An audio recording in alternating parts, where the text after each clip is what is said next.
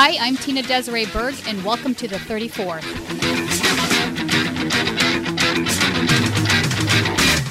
Since 2010, we've warned that Julian Assange would face prosecution and extradition to the United States for his publishing activities with WikiLeaks.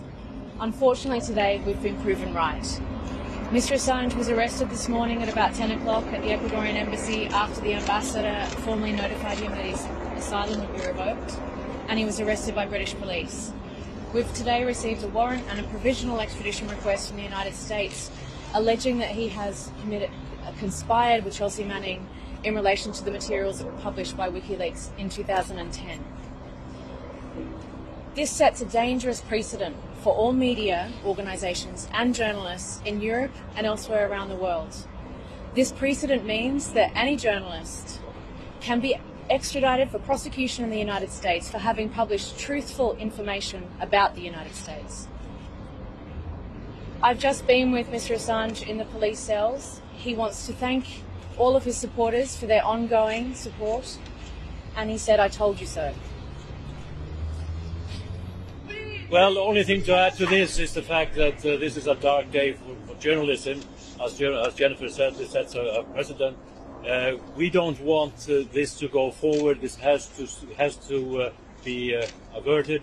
The UK government needs to make a full assurance that a journalist will never be extradited to the United States for publishing activity. This pertains to publishing work 9 years ago, publishing of documents, of videos of the killing of innocent civilians, exposure of war crimes. This is journalism. It's called conspiracy. It's conspiracy to commit journalism. So this has to end, and we urge everybody to support Julian Assange in fighting this extradition. Thank you. What legal avenues are available to you to prevent his extradition? We will be contesting and fighting extradition. We've requested that he now gets medical treatment. He's been refused medical treatment for the past 7.5 years, 7 years since being inside the embassy. We will be fighting extradition, and he'll be brought before the court again within the next month. We're not going to be taking any more questions today. Thank you very much. You're asking about the elements in the extradition request. It is quite obvious that the US authorities have picked just one element of what they've been working on for a long time, including the Espionage Act, acts that have decades in prison. There is no assurance that there will not be additional charges when he is on US soil. And I think and I believe that this was an angle in the approach to increase the likelihood of him being extradited. That is obvious. Thank you. Free Assange! Free Assange! Free Assange! The US government, in terms of its attack on WikiLeaks, has tried to construct a theory which, if permitted, will be the end of national security journalism, not just in the United States, but also about the United States. That claim is that journalists can't solicit information from sources, and to solicit information is to be involved in a conspiracy. An accomplice to the conspiracy. Yeah, and the United States, in terms of the charge types that it's trying to charge me with, those include conspiracy and conspiracy to commit espionage. This is rubbish. We cannot tolerate this at the political level or the media level. If we do tolerate it, then that standard will be erected. Now, what happens in practice? How does traditional investigative journalism work? Well, you hear a rumor about some event occurring. Let's say it's an assassination squad assassinating people. You hear a rumor that there might have been an event, and you go and speak to your sources, or perhaps one approaches you and say, "I heard that this happened." And then you say, well, that's good, but we need to be able to prove it. So do you have information that can prove it. And then they say, well, I think I might have some report on the incident. And then you say, well, that's good. Can we have that report? Can we see that report? And that's the way journalism has always been done. Now, the US DOJ... That's the smoking gun. That's the smoking gun. That's, if you see the Edward Snowden case, without that, without those documents, you don't get anywhere. If you've got that, then they're undeniable if they're official documents.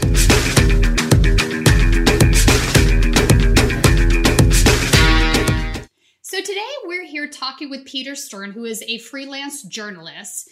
He has been in the past a senior reporter at Freedom of the Press. He was the person that launched the U.S. Press Freedom Tracker, which covers violence and against journalism, chilling facts against freedom of the press and things of this nature.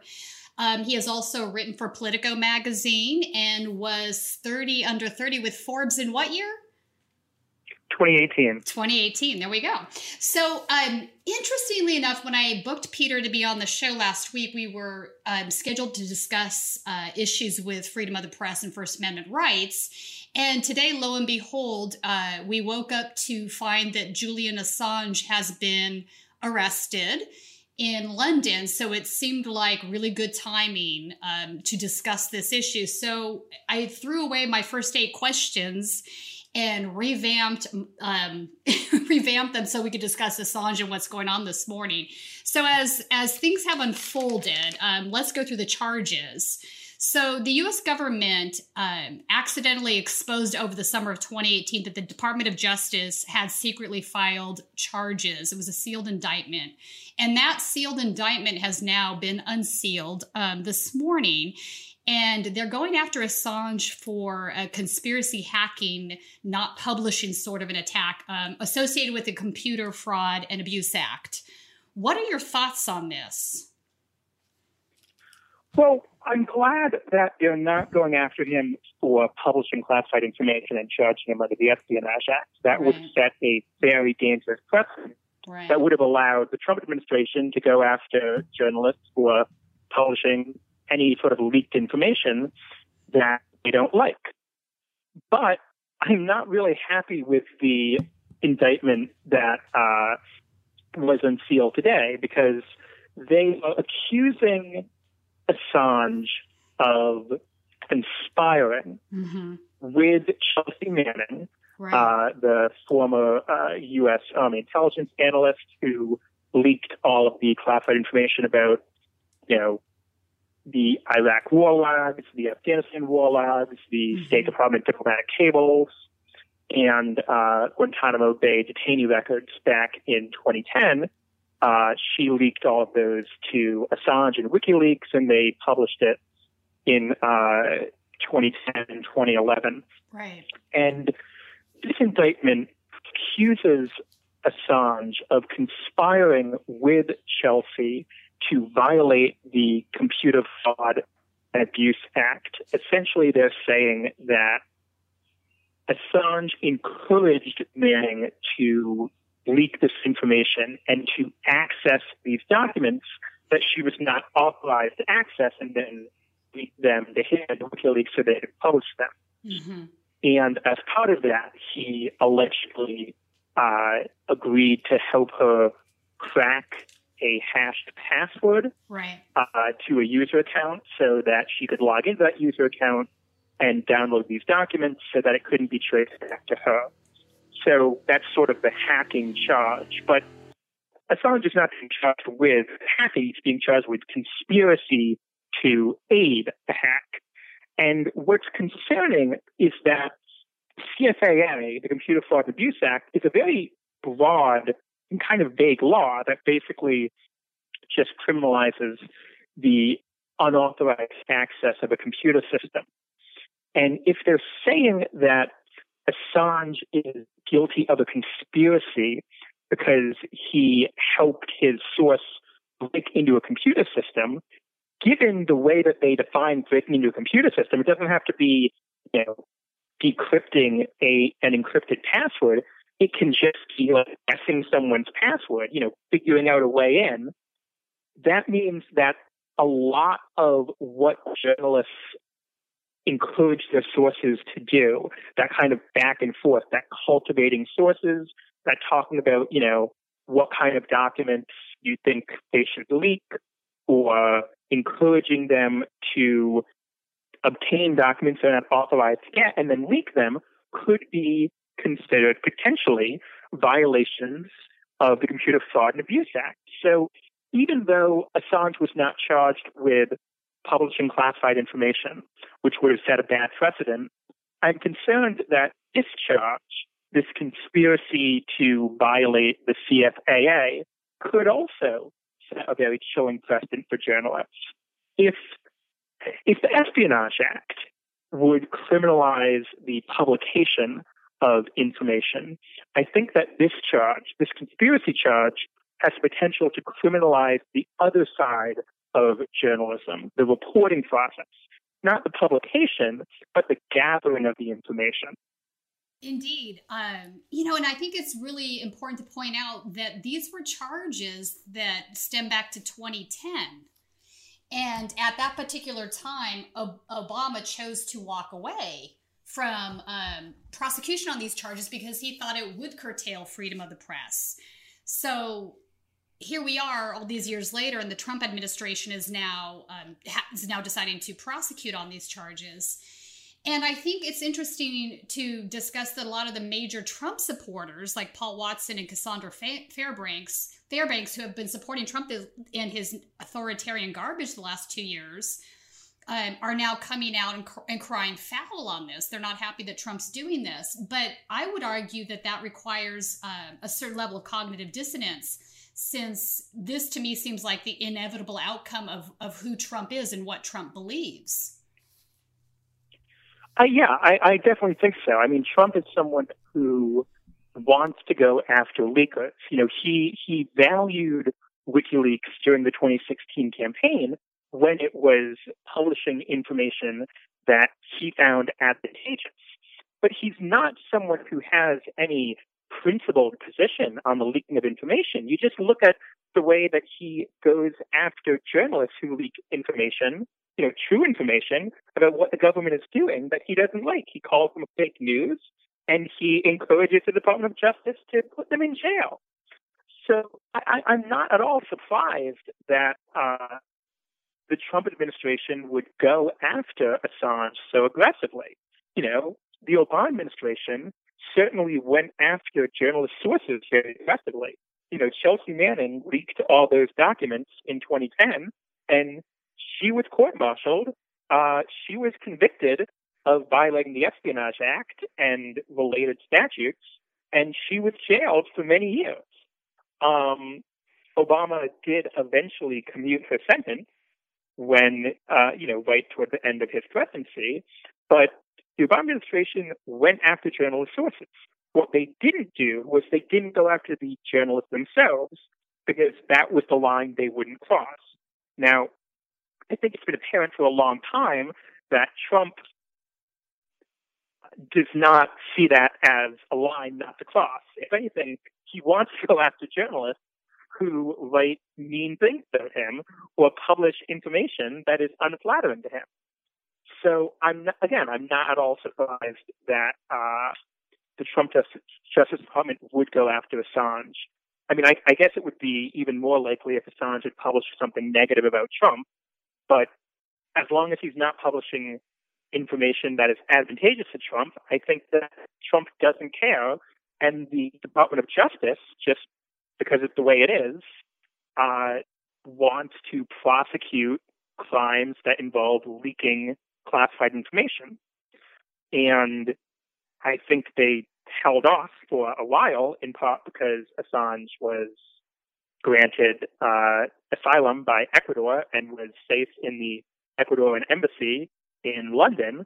But now that he lost the asylum and is currently in British custody, now they are ready to try to get him extradited and try to make him, face these charges in the U.S. And on the flip side, I've also seen some of the centrist Democratic Party establishment sort of cheering it on as well, but for different reasons. They're cheering it on because they are seeing this as some sort of vindication for Hillary losing the election in 2016, which absolutely makes no sense as far as I'm concerned. Again, these charges date back to 2010, not 2016. And also, it seems to me that if their argument they're making is that Assange was in cahoots with Trump, and if that was true at base, why would Trump now turn around and prosecute Assange? Well, you have to sort of go down the rabbit hole of he's trying to clean up his tracks, which I'm not sure that I buy into. I mean, there is, depending on how conspiratorial you want to get, you can say that Trump wants to get Assange back in the U.S., wants to sort of cut some kind of deal, so he's not going to talk about how he colluded with the Trump campaign and with Russia to throw the election to Trump. That's possible. But I agree with you that what Trump is doing, in going after Assange probably indicates that they were not necessarily, working together to throw the election to him. And I also think that, the more salient point is that, as you said, these charges date from 2010, not 2015. Yeah. So even if you believe that Assange was working with Russian intelligence and with the Trump campaign to hurt Hillary Clinton, that's not what these charges are about. Yeah. Before this indictment was unsealed, a lot of people were speculating that they knew that the Justice Department had charged Assange with something and wanted to extradite him, but we didn't know exactly what the charges were, and there was a lot of speculation. Was he going to be charged with, working as a foreign agent with the Russians as part of the Mueller investigation, that he had colluded with Trump and whatnot. And so, that was, I guess, fair speculation at the time, right. But it didn't turn out to be the case. Yeah. Once this indictment was unsealed and it pertained to 2010, I don't know why people are celebrating that Assange is in jail and has been indicted if, they think he was a Russian agent in 2016. Do you think he was a Russian agent in 2010? He was playing the long game. Well, yes. I mean, I did see one tweet that I thought was amazing. The person had said, it's good that Assange is in jail because he, conspired with the Russians in 2016 to hurt Clinton's campaign. And, it was pointed out, as I think many people, I think you as well, on Twitter, have been pointing out to these people that, these charges are from 2010, not 2016. And the response, and I mean, this was just a great galaxy brain take, was, if he had been jailed in 2010, then he wouldn't have been able to work with the Russians in 2016 to prevent Clinton from getting elected. And it's insane. I mean, it's a take. Wow. It's hard to follow the logic, but I don't think we should lock people up. No. Because they might do something bad in 5 years. 5 years later, exactly. It's crazy. But I think the bigger issue for me is that these folks seem to not understand that this is about the integrity of our system. This isn't team sports. We should place above all else the integrity of our system. And part of that is making sure that freedom of the press isn't curtailed in any fashion. And this is going to have a chilling effect on whether or not journalists are willing to protect sources, I think, and whether or not they're willing to touch certain sources or anything related to government security. And oftentimes democracy dies in the dark. And I don't see how, look, if truth is uncovered, we should be thankful for having that truth and corruption exposed, even if we find it displeasing, because at least we know what we're dealing with and we can do something to correct the situation. Whereas if we don't know what the problems are, we just veer ever so closer to an authoritarian government. And I think we've been on this trajectory for well over a decade now.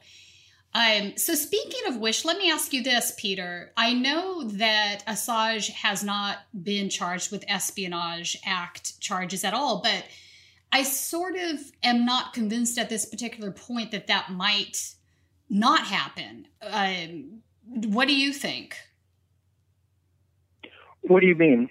Well, I think that they could add charges of Espionage Act at some point if they extradite Assange to the United States. I mean, do you think that that's a potential thing, or do you think that's just not going to happen? I mean, I think there are highly technical limitations on adding charges as part of the extradition process. I see. Countries do not like it when you say that you have charged someone with something in order to get them extradited, and then when they get there, then you load on charges that the country may not have extradited them if they had known that. I do think that investigations are continuing. It's possible that, as a result of the investigations into, what happened with the 2016 election, as those are continuing in different, divisions of the Department of Justice, as the Mueller report has concluded, it's possible that Assange or WikiLeaks could be charged later based on new evidence that comes out. But in general, I would say that it seems like the Department of Justice has charged Assange with this one somewhat weak charge, this conspiracy to violate the Computer Fraud and Abuse Act, because that is all that they have on him right now. Fair point. They have something of a mandate. They've been investigating him for a while. They felt like they had to nail him, and thankfully they didn't want to have the nuclear option of saying, okay, we're going to make publishing classified information illegal and prosecute him for that. But so they needed to find something else, and this is what they found. So I don't necessarily expect that more charges will follow. Okay, that makes sense. It did seem like it was carefully crafted to avoid the publishing aspect of the leaks. So. Right, but as you said, it is still could have chilling effects on journalists, because I think that there is the possibility that if Assange were convicted of a conspiracy to violate the CSAA because of this, the government could use this same theory to go after other investigative reporters who have not agreed to, crack passwords for their sources, but have encouraged them to access documents that they were not authorized to access and then leak them. This is something that we saw last year with the arrest of the Treasury financial crimes investigator who was leaking those documents to BuzzFeed. A senior U.S. Treasury official allegedly leaked confidential documents about a number of Russia-probe targets, including Paul Manafort. Officials from the FBI and the Department of Justice announced Wednesday they had arrested Natalie Mayflower Sowers Edwards, a senior advisor at the Financial Crimes Enforcement Network. She faces charges of illegally disclosing suspicious activity reports to an unnamed reporter at BuzzFeed News. The reports contained information about Manafort, as well as his former business partner Rick Gates and alleged Russian spy Maria Butina. All three of them have faced charges from special counsel Robert Mueller's investigation into Russian meddling in the 2016 election. Attorney General Jeff Sessions has said leaks undermine the government's ability to protect the country, and that his department has tripled the number of investigations into leaking. Edwards faces a maximum of 10 years in prison if found guilty. And as part of her indictment, the government included text messages or encrypted instant messages between her and a BuzzFeed reporter, where the reporter was like, "Hey, do you see any documents on these associates, business associates of Paul Manafort?" And she was like, "Okay, let me look." I don't see anything. And he's like, well, have you tried, looking for this shell company? And it's like, is that directing a journal? Is that directing a source, what they should steal, what they should leak, to access documents that they're not authorized to access? Like that, I do think that you could say, as an ethical matter, journalists should not do that. They need to be just receptacles. Like they need to just receive documents. They should not be directing sources. Mm-hmm. But as a legal matter, I think it's very concerning if you're going to criminalize that. Because I think that is the kind of back and forth and source cultivation that is very typical of journalism, especially investigative journalism. And the fact that it seems like if you are relying on the fact that these documents and these records are stored in computers, to say that accessing them is a crime because you are hacking the computer by accessing it when you shouldn't, it seems like you're not so much criminalizing the act of, accessing the documents as you are criminalizing it because it's a computer. So it's like in the old days, if you asked someone to hand you documents, would that not be a crime because it wasn't a computer? But now if you do the same thing and you ask someone to access it on a computer and give it to you, then it is a crime. Then you're not saying that, soliciting documents is a crime, just encouraging someone to access the documents on a computer that they're not authorized to access is a crime. So I think there's a way that these Computer Fraud and Abuse Act charges could be used to criminalize what is more or less normal interactions between journalists and sources.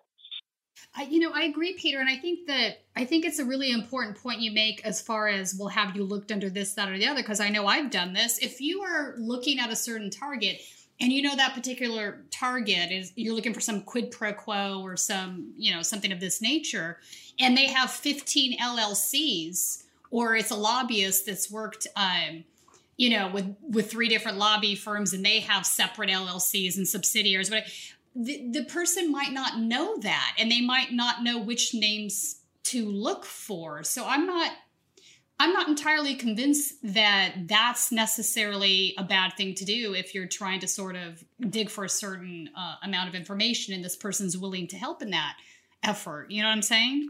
Yeah, I think it is genuinely, certainly as an ethical matter, and to an extent as a legal matter as well, a matter of debate. Yeah. Where fair. How kind of active should you be? Mm-hmm.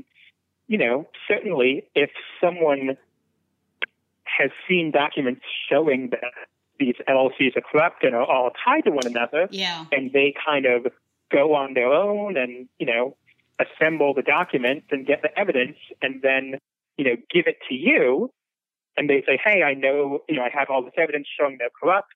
Do you want it? And you say, sure, give it to me. And then boom, you have it on a platter.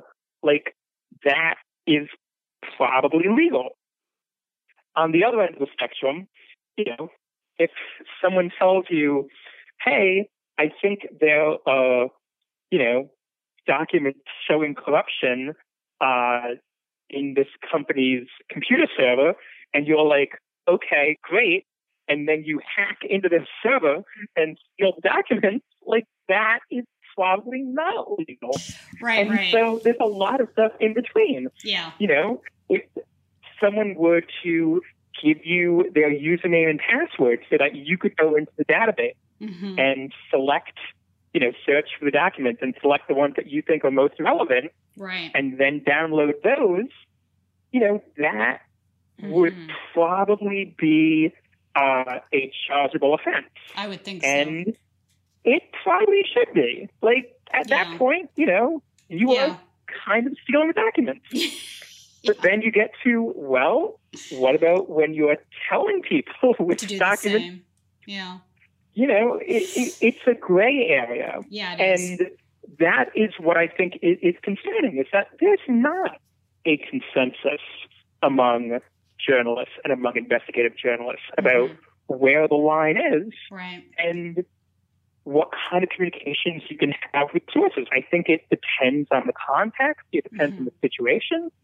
And that means that there's the potential, if you're going to, say that anything that could potentially violate the CFAA is now going to be charged as part of a criminal conspiracy to criminalize a lot of investigative journalism and end up indicting a lot of journalists, which I think the Trump administration would be happy to do.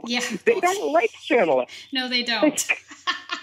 Fake news. That's why they indict their sources. That's right. That's absolutely true. I mean, Trump thinks anything that has the audacity to criticize him or anybody in his administration is fake news. So, I mean, that's just his bar. It's very low. Yeah. I mean, it's like, again, whatever you think of the Assange indictment, whatever you think of Assange's behavior in 2016, and even whatever you think of what he did in 2010, if you think he went too far by agreeing to try to crack the password, I think that you need to look very carefully and very seriously at what kind of precedent this could set and how the Trump administration would use it.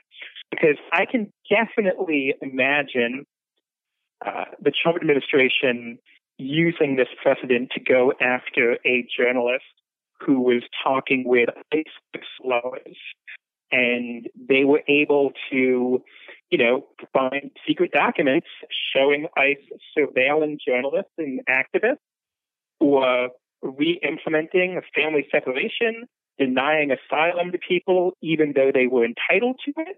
And, if you're like an ICE official, you're not entitled to see those documents. You're not authorized to see them, but you know how to get to the documents, and you get them and give them to a reporter.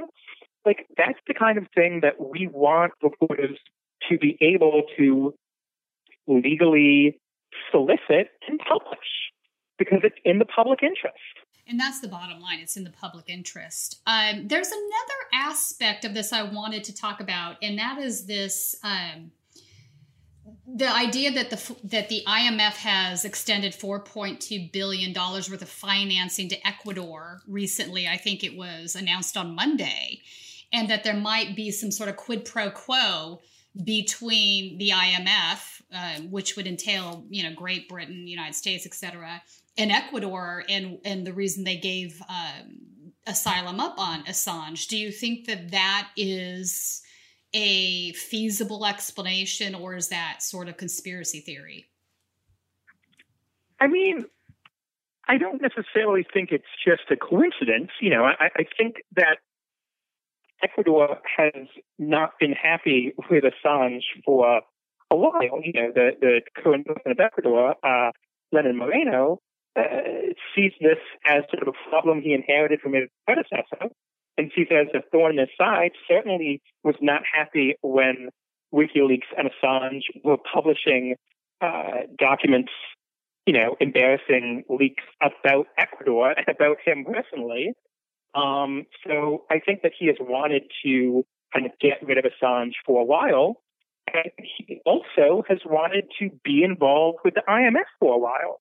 He has a sort of foreign policy and a stance of engaging with, what I'm going to call the international community, meaning like the U.S., Western countries, the IMF, the World Bank,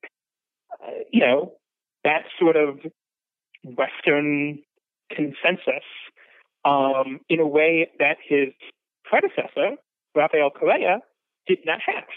Like, Correa liked bucking the system, liked being kind of independent out on his own, asserting his sovereignty. That is why he, did not love working with institutions like the IMF. It is also why he granted Assange asylum. Like, he granted Assange asylum because he wanted to stick it to especially the U.S. and these Western countries that he felt were trying to control the flow of information and prevent, politically persecute Assange for exposing what was going on. So in that respect, I see the IMF deal and Assange's situation as being related, not necessarily as a quid pro quo, but just as reflective of the fact that they are tied up in terms of whether you want to be on friendly terms with the U.S. and the international community or not. That actually makes sense to me. I think that's probably a fairly logical... I will also say, one irony I find is that, Correa was not beloved by the international press freedom community and by sort of journalists, because he was... he believed in curtailing freedom of the press, because he felt that a lot of the journalists in Ecuador belonged to sort of these mainstream, very right-wing publications that were propped up by kind of the traditional right-wing capitalist elites of Ecuador and of South America, and that they would go out of their way to smear and embarrass and invade the privacy of, reformers and left-wing politicians. And so he was like, no, we are going to have a strong defamation and invasion of privacy law that says that if you publish this information that is, invading the privacy of politicians, we're not going to let you do that because you're not doing journalism. You're just, smearing politicians for political reasons. Right. And that was something that a lot of journalists objected to. A lot of people in the U.S. objected to. It's like, oh, you're cracking down on freedom of the press. Yeah. And I agree. I was not a fan of that policy in his. But I do find it kind of ironic. It is that ironic. He granted asylum to Assange. Yeah. And then in 2016, when WikiLeaks was publishing all this sensitive information from the Clinton campaign, then people were like, oh, they're not acting as journalists. They're just behaving politically and smearing politicians. It's true. It's total irony. The irony does not escape me. We briefly mentioned William Barr, and I wanted to talk about him for a second, because this is a guy, I think it bears to remember that this is a guy that wanted to change or amend the First Amendment to outlaw flag burning, even though SCOTUS has ruled twice before that this was absolutely a violation of First Amendment rights. So this is a guy who is already willing to bend the First Amendment. There's no two ways about this. He's shown us that's who he is. And I think we should also keep in mind that during his confirmation hearings, when Amy Klobuchar asked him whether or not he was willing to jail journalists, he did not say no. He more or less listed circumstances or instances where he thought it would be a perfectly reasonable thing to do. So this is very chilling. And I think this, in combination with what happened this morning, should be something that we're all very concerned about.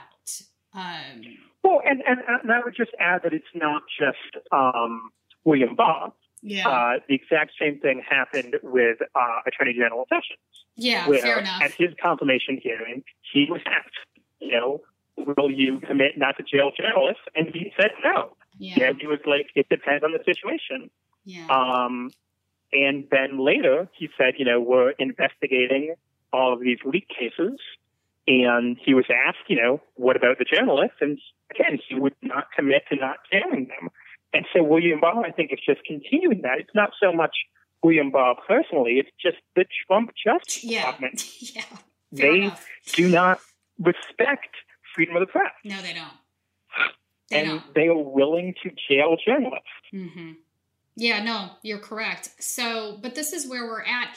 And I think I just don't understand, I guess. In my mind, I don't understand why people aren't more alarmed by this. There seems to be a sort of complacency that's taken over most Americans, where either they hate Trump so much that they'll excuse the treatment of Assange and they don't see why that's a problem. Or the opposite is true. They love Trump so much that they think anything authoritarian that he does is perfectly acceptable. I feel like just the extreme divisiveness that we have in our culture when it comes to politics is now sort of meeting in this one area that's very dangerous, and neither side seems to realize that. Yeah, well, I mean, I think part of that is just a consequence of Trump and how polarizing he is. Yeah. And, not polarized in the sense that, there are people who have kind of strong opinions for or against, but I mean, he is an active threat to so many groups. Yeah. Certainly immigrants, Muslims, transgender Americans, and journalists as well. I don't disagree. So let's talk about Chelsea Manning for a second, because she's been recently jailed again for refusing to comply with a subpoena, and now we have this, the indictment is related to her as well this morning. What do you think is going to happen to Chelsea Manning in all of this? Yeah, that's a good question. I don't entirely know, because she was obviously subpoenaed to testify before the grand jury. She refused to testify. Yeah. And so she was held in contempt and has been jailed basically until she testifies. But I don't think her testimony before that grand jury was related to this specific indictment, because this indictment was filed in 2018. It was only unsealed today, but it was filed last year. That's right, in the summer. That suggests that they are, potentially pursuing other charges. Like, there must be some other matter that the grand jury is investigating. As far as the specific behavior that is included in this indictment, it, clearly, I mean, I guess you would say that Chelsea Manning is an unindicted co-conspirator. It's clear that she was making law at least much, if not more, than Assange. Yeah. I don't think she will be indicted, though, because I think that was all settled in 2010 when she was originally convicted and jailed. Mm-hmm. So I don't think she'll be jailed on any of those charges now. Okay. I think, she's going to remain in jail until she testifies, or until she's, eventually released. But I don't think she will be charged with any more crimes. Right. I think potentially the grand jury in the Eastern District of Virginia is looking, they want to get her testimony because they want to charge Assange with other crimes. They want to get more evidence. But I don't think she'll be charged with any more crimes. Okay. I hope that's true. Let's talk a little bit about the Espionage Act. You wrote a couple of pieces that were pretty evergreen on the Espionage Act. So this was originally signed, I don't know if folks know the history on this, it was originally signed into law in June of 2017 by Woodrow Wilson. And even then, there were concerns that the language was far too broad or too vague in regards to activities of whistleblowers and journalists. So walk us through some of the highlights of your articles on this subject. Yeah. So the Espionage Act of 1917, dates from World War I, and it was essentially meant to criminalize espionage by especially German spies in the U.S. So essentially, if they would try to go to military institutions and take photographs or steal documents, espionage of that sort was still relatively new in World War I on sort of a major scale. So the idea was to pass this law that would criminalize it so that if spies were caught, they could be jailed and to discourage people from spying for Germany. as part of the Espionage Act, when it was being debated in Congress, there was originally a provision that would have allowed the president to censor newspapers during a time of war. And Congress objected to that. They said that would violate the First Amendment, so that provision was actually taken out. The president was not given the power to censor the press, but the rest of the act was enacted. And it's relatively vague. It basically prohibits the dissemination or the unauthorized dissemination of material relating to the national defense. It doesn't actually say anything about classified information because the idea of a classification system did not exist in 1917. That comes from executive orders, I believe after the Second World War, the modern classification system. So it just said information relating to the national defense that could be used to the injury of the United States.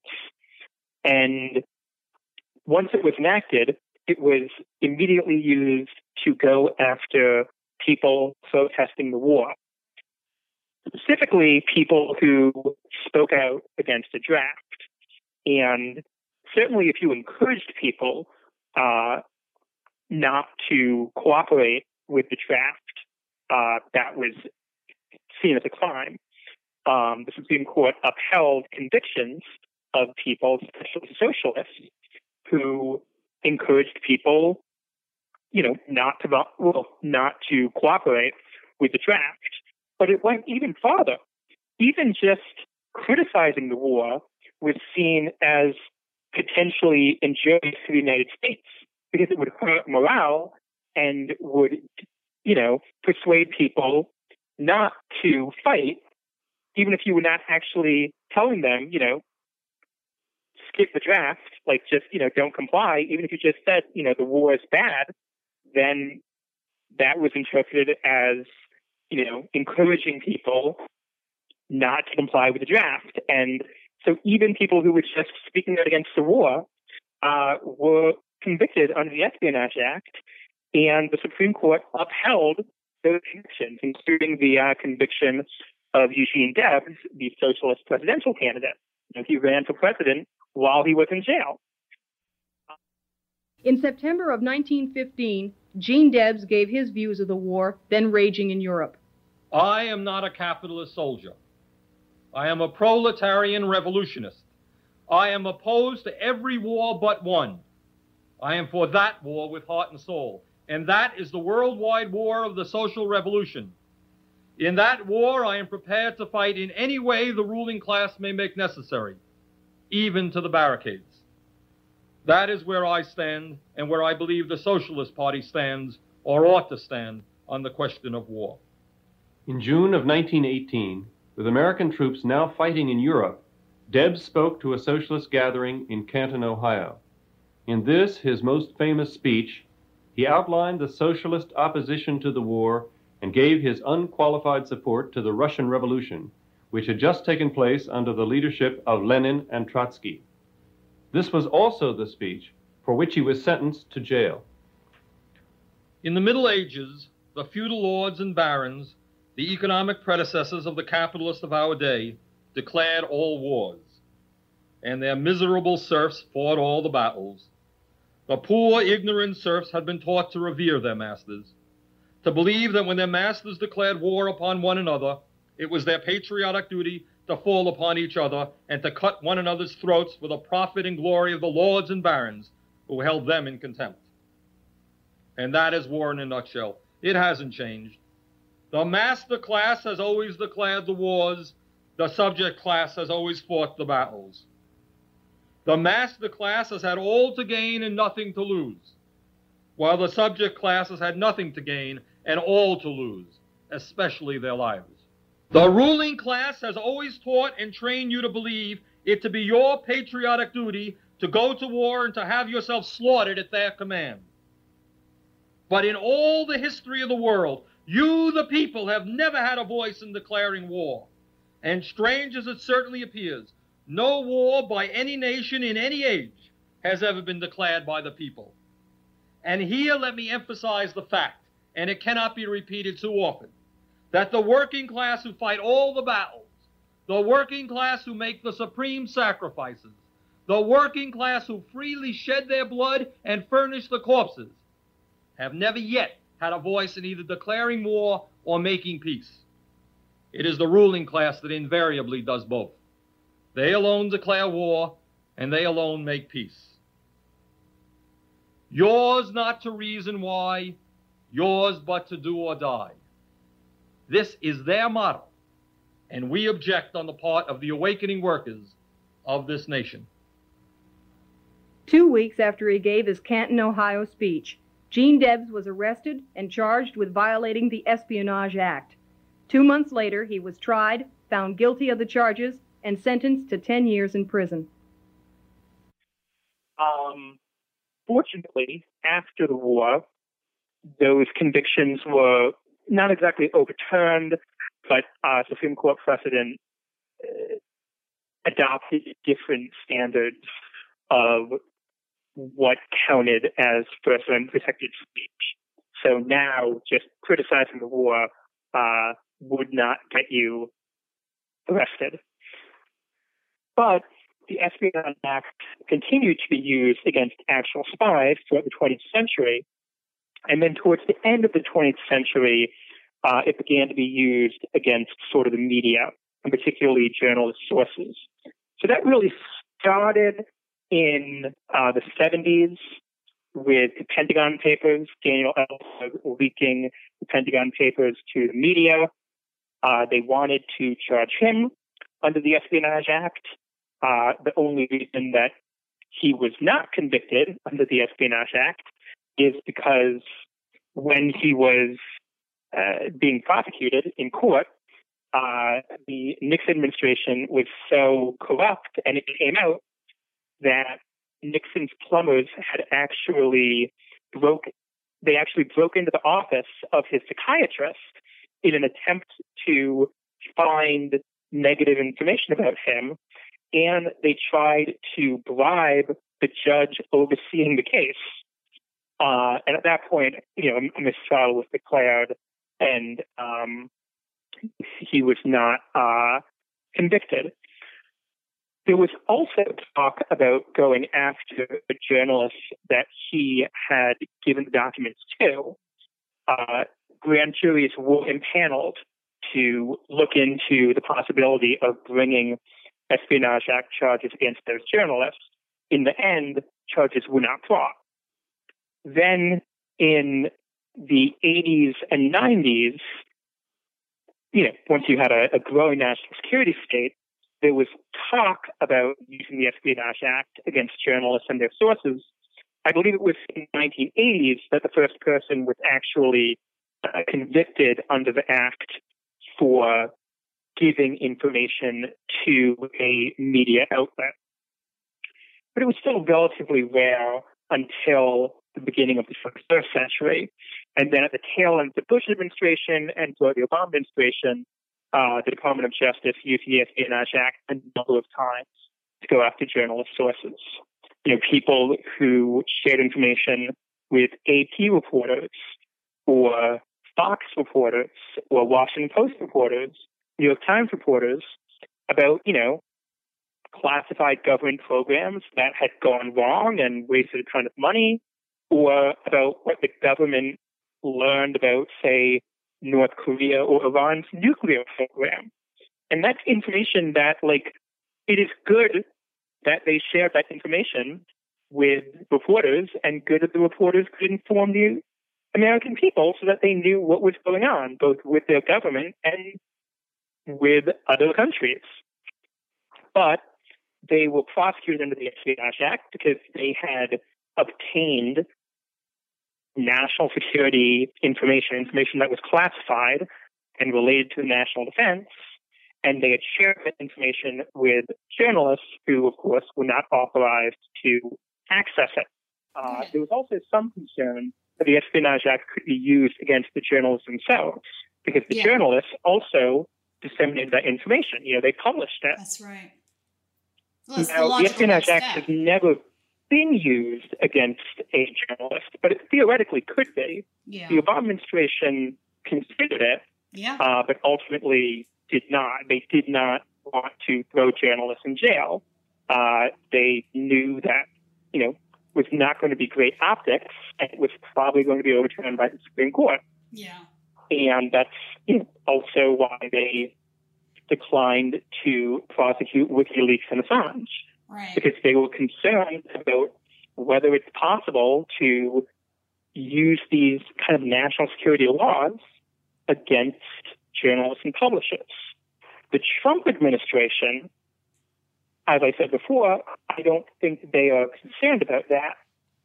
So when Trump was elected, I was very concerned that the Trump administration would build on the precedent of the Obama administration in using the Espionage Act aggressively against, government employees who leaked information to the press, but also potentially in using the act against the journalists who received that information and then published it.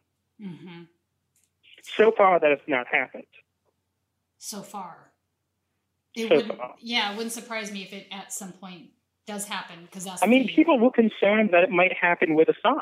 Yeah. That when he was, when there was a sealed indictment returned against him and we didn't know what it contained, there was a lot of concern, especially among journalists and press freedom groups, that he might be charged under the Espionage Act for publishing classified information, which would set a very dangerous precedent.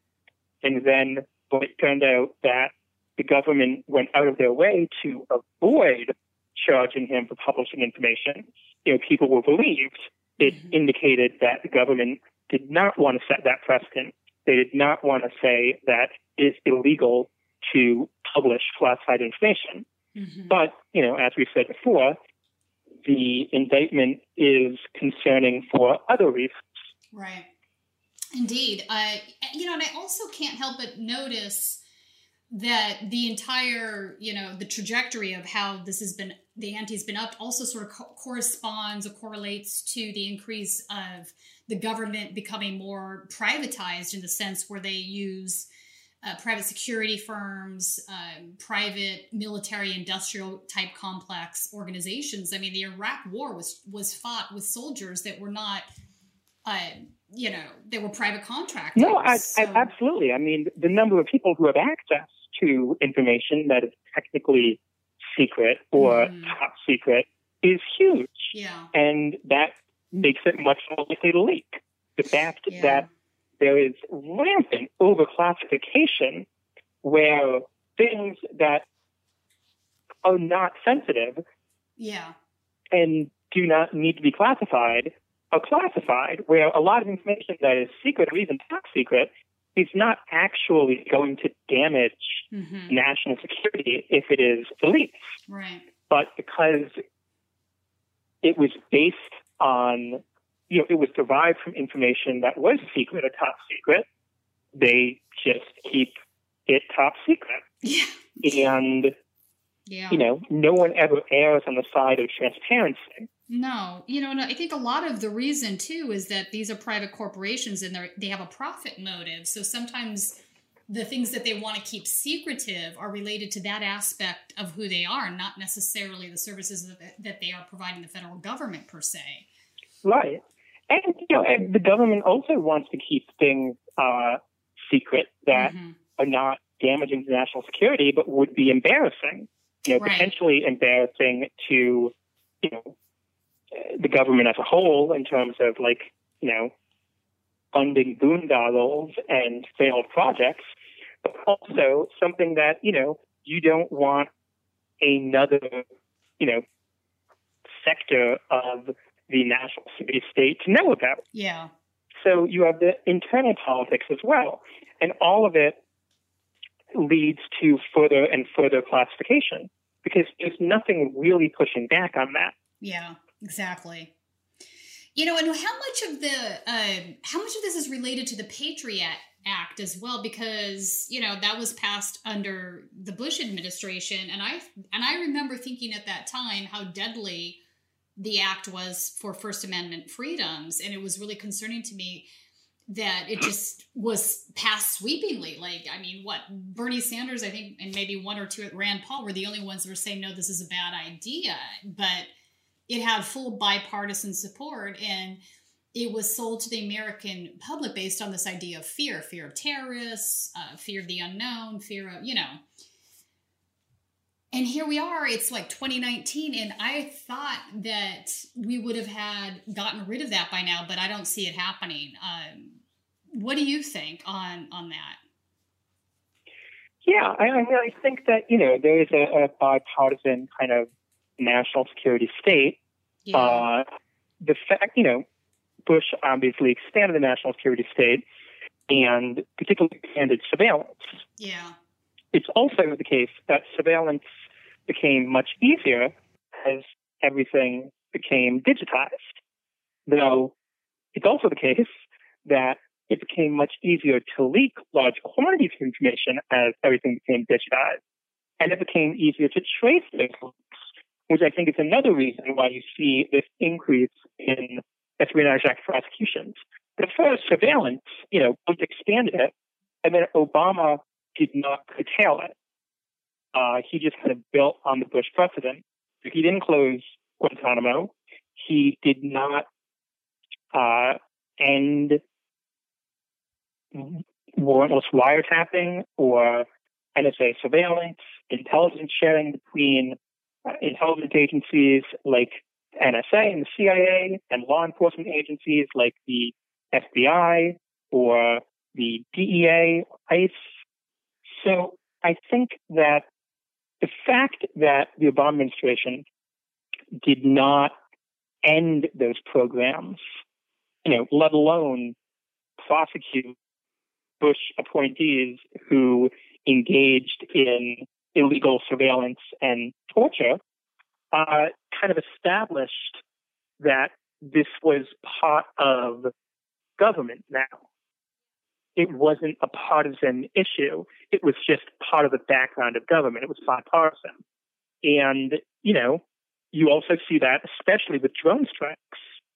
And all of these issues, these civil liberties issues, when Obama was president, some people were warning about them, but a lot of people, especially a lot of liberals, kind of felt like, well, he knows what he's doing. Like, he's a constitutional law professor. We have to trust that. Yeah. Right. And it's not like we can just give up these surveillance tools. But then you have someone like Trump come in, and I think it's very clear sort of the error of I agree. Giving that much power to the executive branch. Yeah, and to the government in general. Obama didn't curtail it. He amped the ante, and then he handed that toxic football to Trump.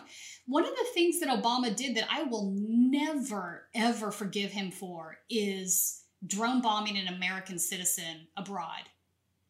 That is such a violation of our constitutional rights. He was an American citizen. He has a right to habeas corpus. Like, this to me was so far over crossing the line. And the argument was that he was a terrorist. I'm like, well, then you take him to court and you prove it, because that is who we are.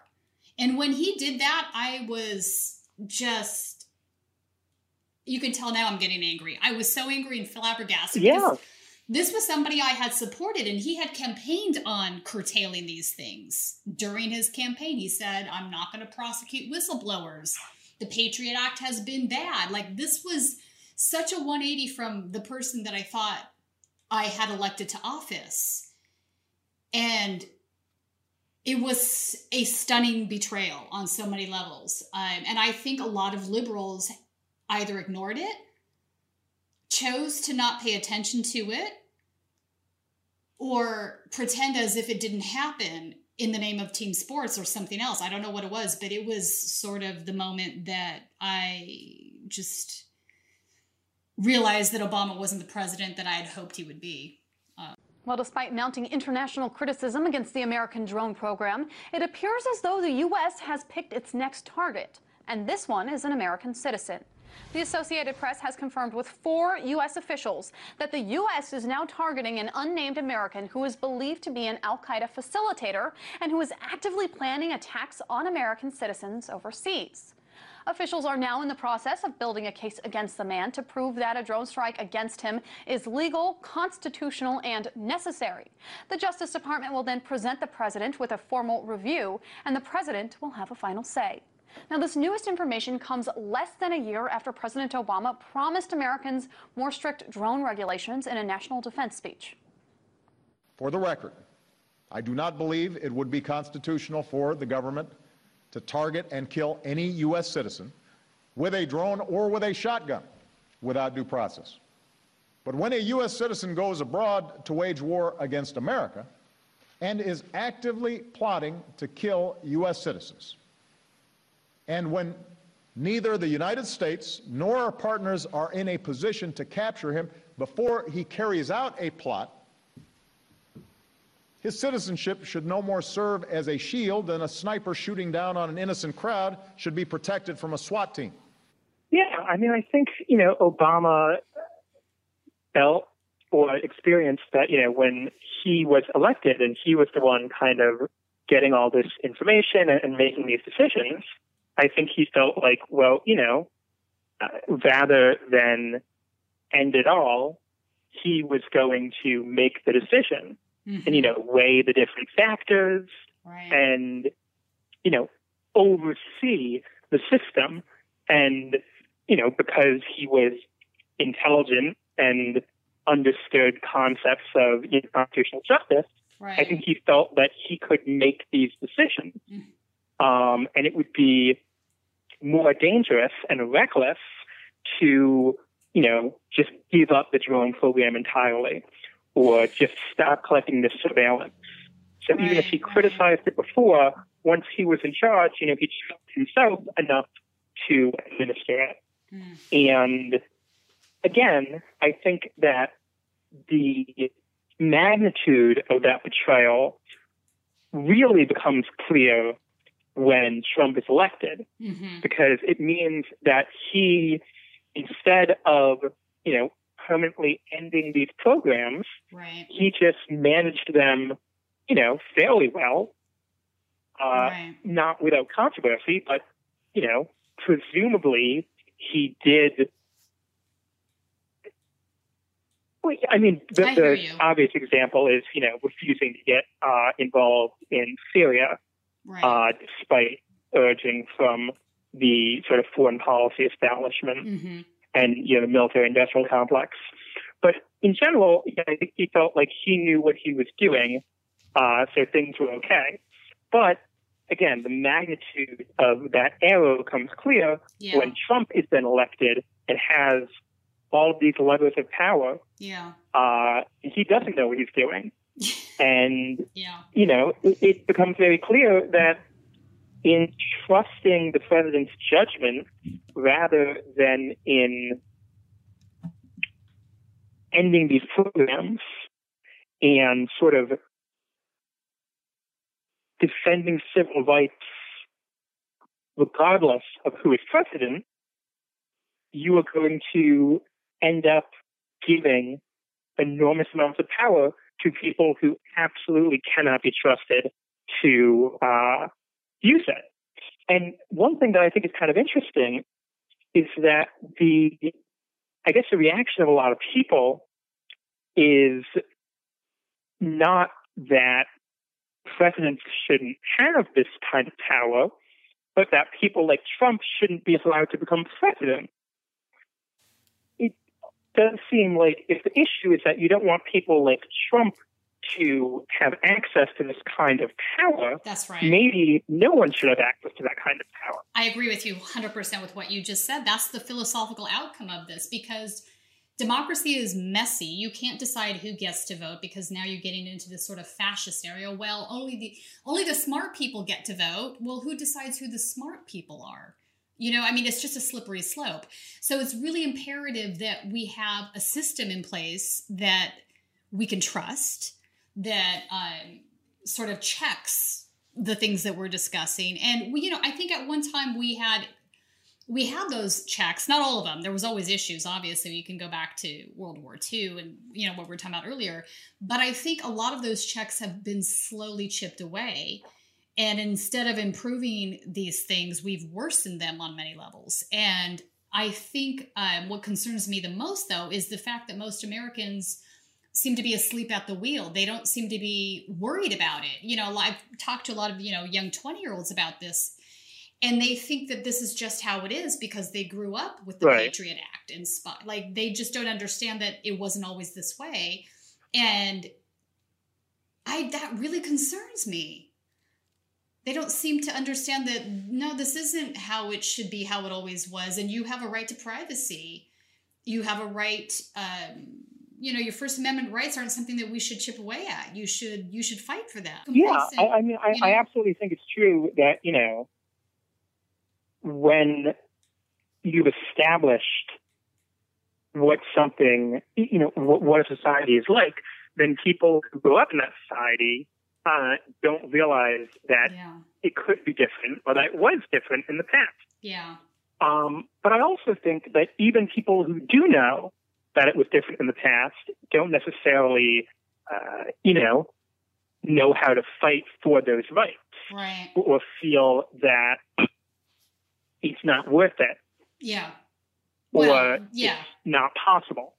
Well, I think you're right about the not worth it, and that's sort of part of the problem with these chilling factors on journalism. I think it relates to that in the sense that every time, you know, you have like a Barrett Brown situation, every time you have something like this happens, it sort of scares off the next guy from touching any sort of a leak because they don't want to end up in jail per se. And that's the intention of the plutonomy or the military industrial complex, et cetera. That's the whole point of the matter. And I think a lot of it has to do with corporate power and privatization. And I don't think when we started down that path, you know, and really the neoconservatives and the neoliberals are at this junction where they have pretty much the same set of ideals. I don't think that they saw this as necessarily an outcome of all the privatization that they pushed. You know what I'm saying? They didn't really think about corporate power needing to be checked per se. They were looking at just the side that says it's more efficient, which is not entirely true. But, you know, you can look at the arguments that are pretty systemically made in regards to this. And now here we are, you know, and I don't see... It's a mess. I mean, these private security firms, the military industrial complex firms, they're so intertwined at this point with our federal government and with our security apparatus. I don't know how you undo the web. I mean, you know, the problem with sort of the neoliberalization of the national security state is that you are privatizing this sort of government authority and government power, which means that it is then becoming subject to private interests. Yeah. You know, not I public can interest. imagine a sort of naive libertarian view that is like, well, you know, we don't want the government to have this power, so instead we're going to privatize it and sort of devolve it to the private sector. Right. But that does not mean that power no longer exists. It means that power is now also controlled by corporations. That's right. Which is not necessarily an improvement. And I don't understand why they don't see that. If there's a profit motive, you know, like Blackwater, you can go down the list of some of the bigger cases of this, but they're not interested in the public goods or in public interest or serving the things that a government's supposed to serve. I understand why you would want a smaller government for those reasons, but not carte blanche handing over the security of that to the private sector. Yeah, I mean, the problem is that when you say smaller government, you need to shrink sort of the governmental power. Yeah. It doesn't do any good if you don't shrink it and hand it the over. government, but you have the same power and you just give it. But, you know, so I think that's an issue where when people say, you know, we want smaller government, you need to be clear that you don't just want smaller sort of public control of this power. You want to curtail the power. power. You know, you want less power. Right. Yeah. So that is the more eloquent way to point out what I was getting at, because that's exactly what it is. they've taken this increased power over your private life and handed it to a private corporation, and that hasn't served anybody. It's made it worse. And I don't, you know what I'm saying? So the protection, I don't think our founding fathers had this in mind. This is not what they were after when they set up our First Amendment. And it's just, but at this point, the web is so intertwined. It's so deeply ingrained. And, you can go back to Eisenhower and his speech on the military-industrial complex all those years ago, the warnings he gave.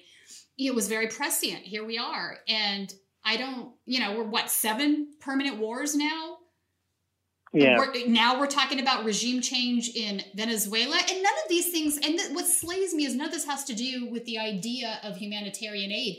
It's always about corporate interests. It's about the resources, about money. It's we're not providing humanitarian aid to Venezuela. We want their oil. We weren't after, you can go back, to when the CIA, instituted a regime change in Iran because they were going to privatize oil. This isn't anything new. Yet America, I'm very frustrated because it just escalates. It doesn't get better. And I think what happened this morning is part and parcel to the problem, in the sense that anybody that tries to expose this stuff gets attacked by the same governments. And it's not just the United States, it's Great Britain. It's the plutonomy crosses national lines. The global elite, in the sense that they're all interested in making money, they're multinational corporations wanting to protect their interests. They have a shared interest in all of these things. And I don't know how you fix it at this point. I want to make sure that if folks want to follow you on Twitter, they have your Twitter handle. So what's your Twitter handle? Is your name, I believe, right? Yeah, it's at Peter Sterne. So that's at PeterSterne. And do you have any new pieces coming out that you want to plug? So I will have a piece. I think this some already about the Assange indictment, which will be published on the U.S. Press Freedom Tracker. And before we go, I also wanted to talk about what happened to you. Talking about freedom of the press. Right. That's how we initially got connected. That's right. A volunteer for one of the elected officials. I'm not sure I think she was Wendy Carrillo's volunteer, but I'm not entirely 100% sure. Grabbed the phone that I was broadcasting, the iPhone, and started walking down the street, went to get it from her, and she was flailing her arms around trying to keep it from me instead of returning it, and she ended up cracking the phone screen, and then she hit me, which is just wild. I always thought I would, Peter, I always thought I would get hit by a Nazi at one of these things, not somebody at a Democratic function. Just party function. It's just weird. And, interestingly enough, I was looking at some of the other episodes that are on the Freedom Tracker, and there's some really chilling stories. I was interested in the gentleman that's in, was it Arizona? What happened to him? Okay. So he was jailed for protecting his source. So, yeah. So this is the kind of stuff that's been going on in the United States. And, we look at violence against journalists has been increasing abroad exponentially. There's no two ways about it. But I don't think people are truly aware of the environment here in the United States. Trump has definitely upped the ante on this with his constant,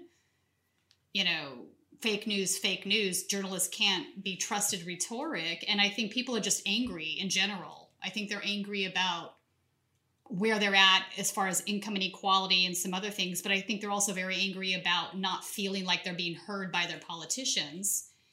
And I think 2016 was just a giant sort of wake-up call for a lot of voters in the country. And I don't know. It's crazy situation. And you're still going to continue doing freelance journalism with them, right?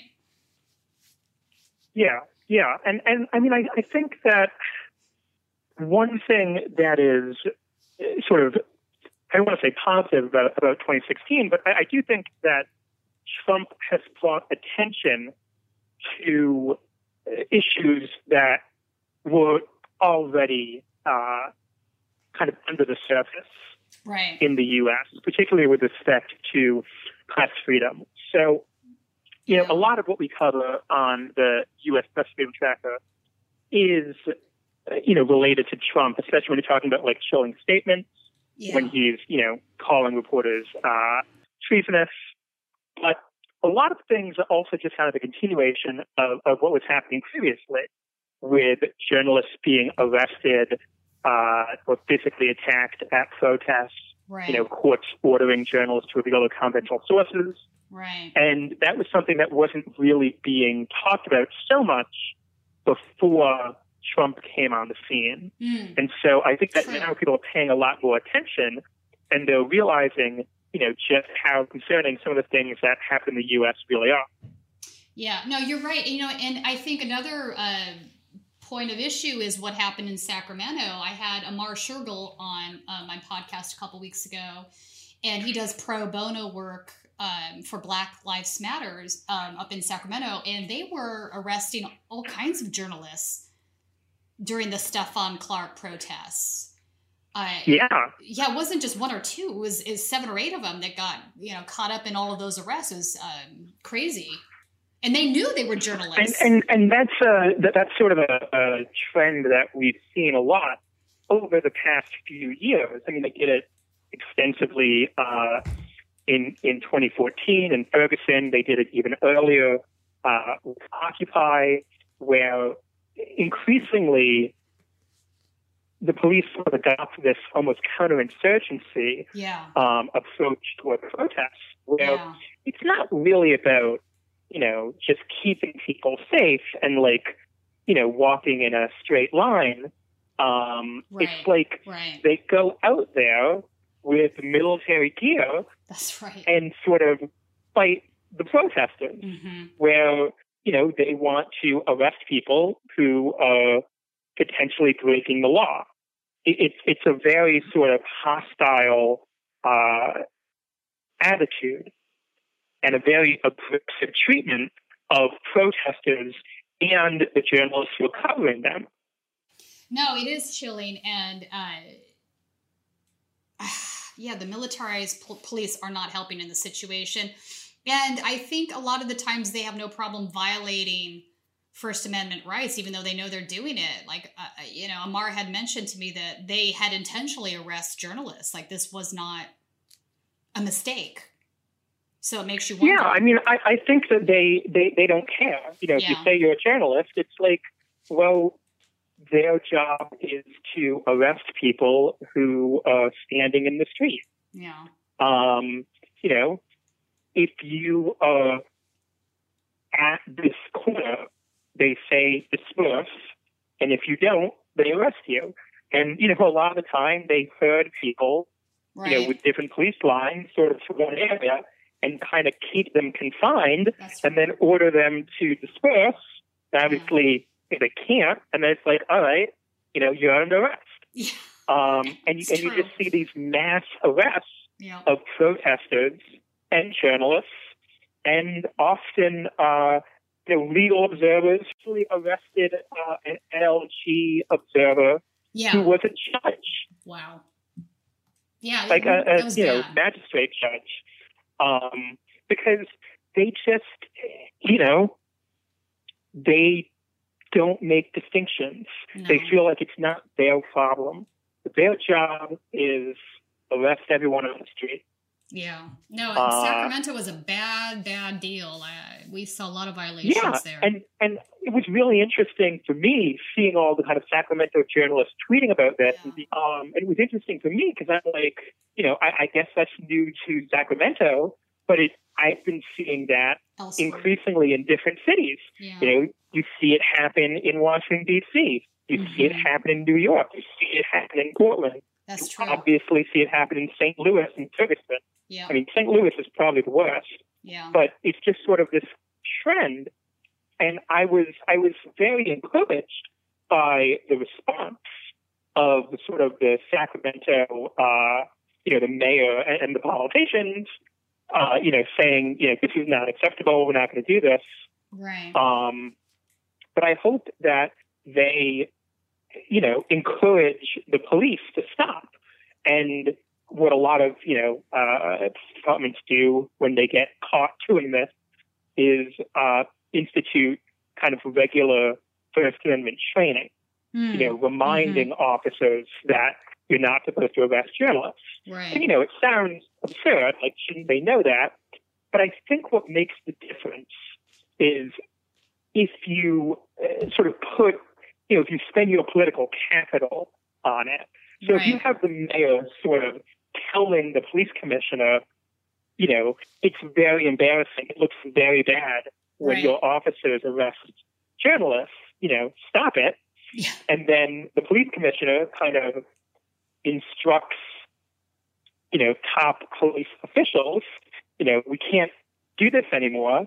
And that kind of gets filtered down to the people who are making the decisions on the scene where, if you are like a sergeant and that if you order an officer to go arrest a journalist, you're not going to get promoted, like it's going to look bad, that is what is going to change people's mindsets. Yeah. Like, you just have to let the police know that, like, this is not acceptable. It's a cultural thing. It's a cultural thing. I agree. And, I think Sacramento PD has had serious cultural issues, as has the LAPD. Let's be honest about that. I think it's an interesting development for that reason that Larry Kasner was elected DA in Philadelphia. I think that's the sort of thing maybe that needs to happen. Maybe you end up getting, instead of having prosecutors across the board that are tough on crime, so to speak, you elect folks that are much more interested in preserving First Amendment and civil rights that come at this from a sort of different point of view. I think... Well, and I think you also want DAs who are going to aggressively go after police officers who violate the law. Exactly. Well, But yeah, I mean, there's a crop of increasingly progressive DAs who are being elected, and it's a difficult balancing act, to kind of want to reform the office, but also be the person prosecuting people. We had a situation, and I guess we're going to go just have a little bit longer of a podcast today. One of the original questions that I had for you was in regards to this, because we have a situation here in California currently where Becerra is threatening to prosecute two journalists from Berkeley that got their hands on a list, and they got it through Freedom of Information Act, or might have been the Public Records Act, I'm not sure, one of the two requests. They got a list of police officers that have been convicted of crimes in the state of California. And Becerra is trying to go after them and doesn't want them to publish this information or use it as source work for any stories. And this is something that's going on this month. I know that Freedom of the Press Foundation had a small piece on this, and maybe the Press Tracker did too, I'm not sure. But this is an ongoing battle, and people view California constantly as being the more liberal state in the country. But we have a lot of problems here in this area, and I don't know that it gets really talked about so much. You know what I'm saying? Yeah, I mean, what the Attorney General is doing in California is, horrible. Yeah, it is horrible. It's the kind of thing that, you do see occasionally. Often, judges will try to order journalists not to publish information that they've obtained legally. Mm-hmm. Going all the way back to what we were talking about at the beginning of the podcast.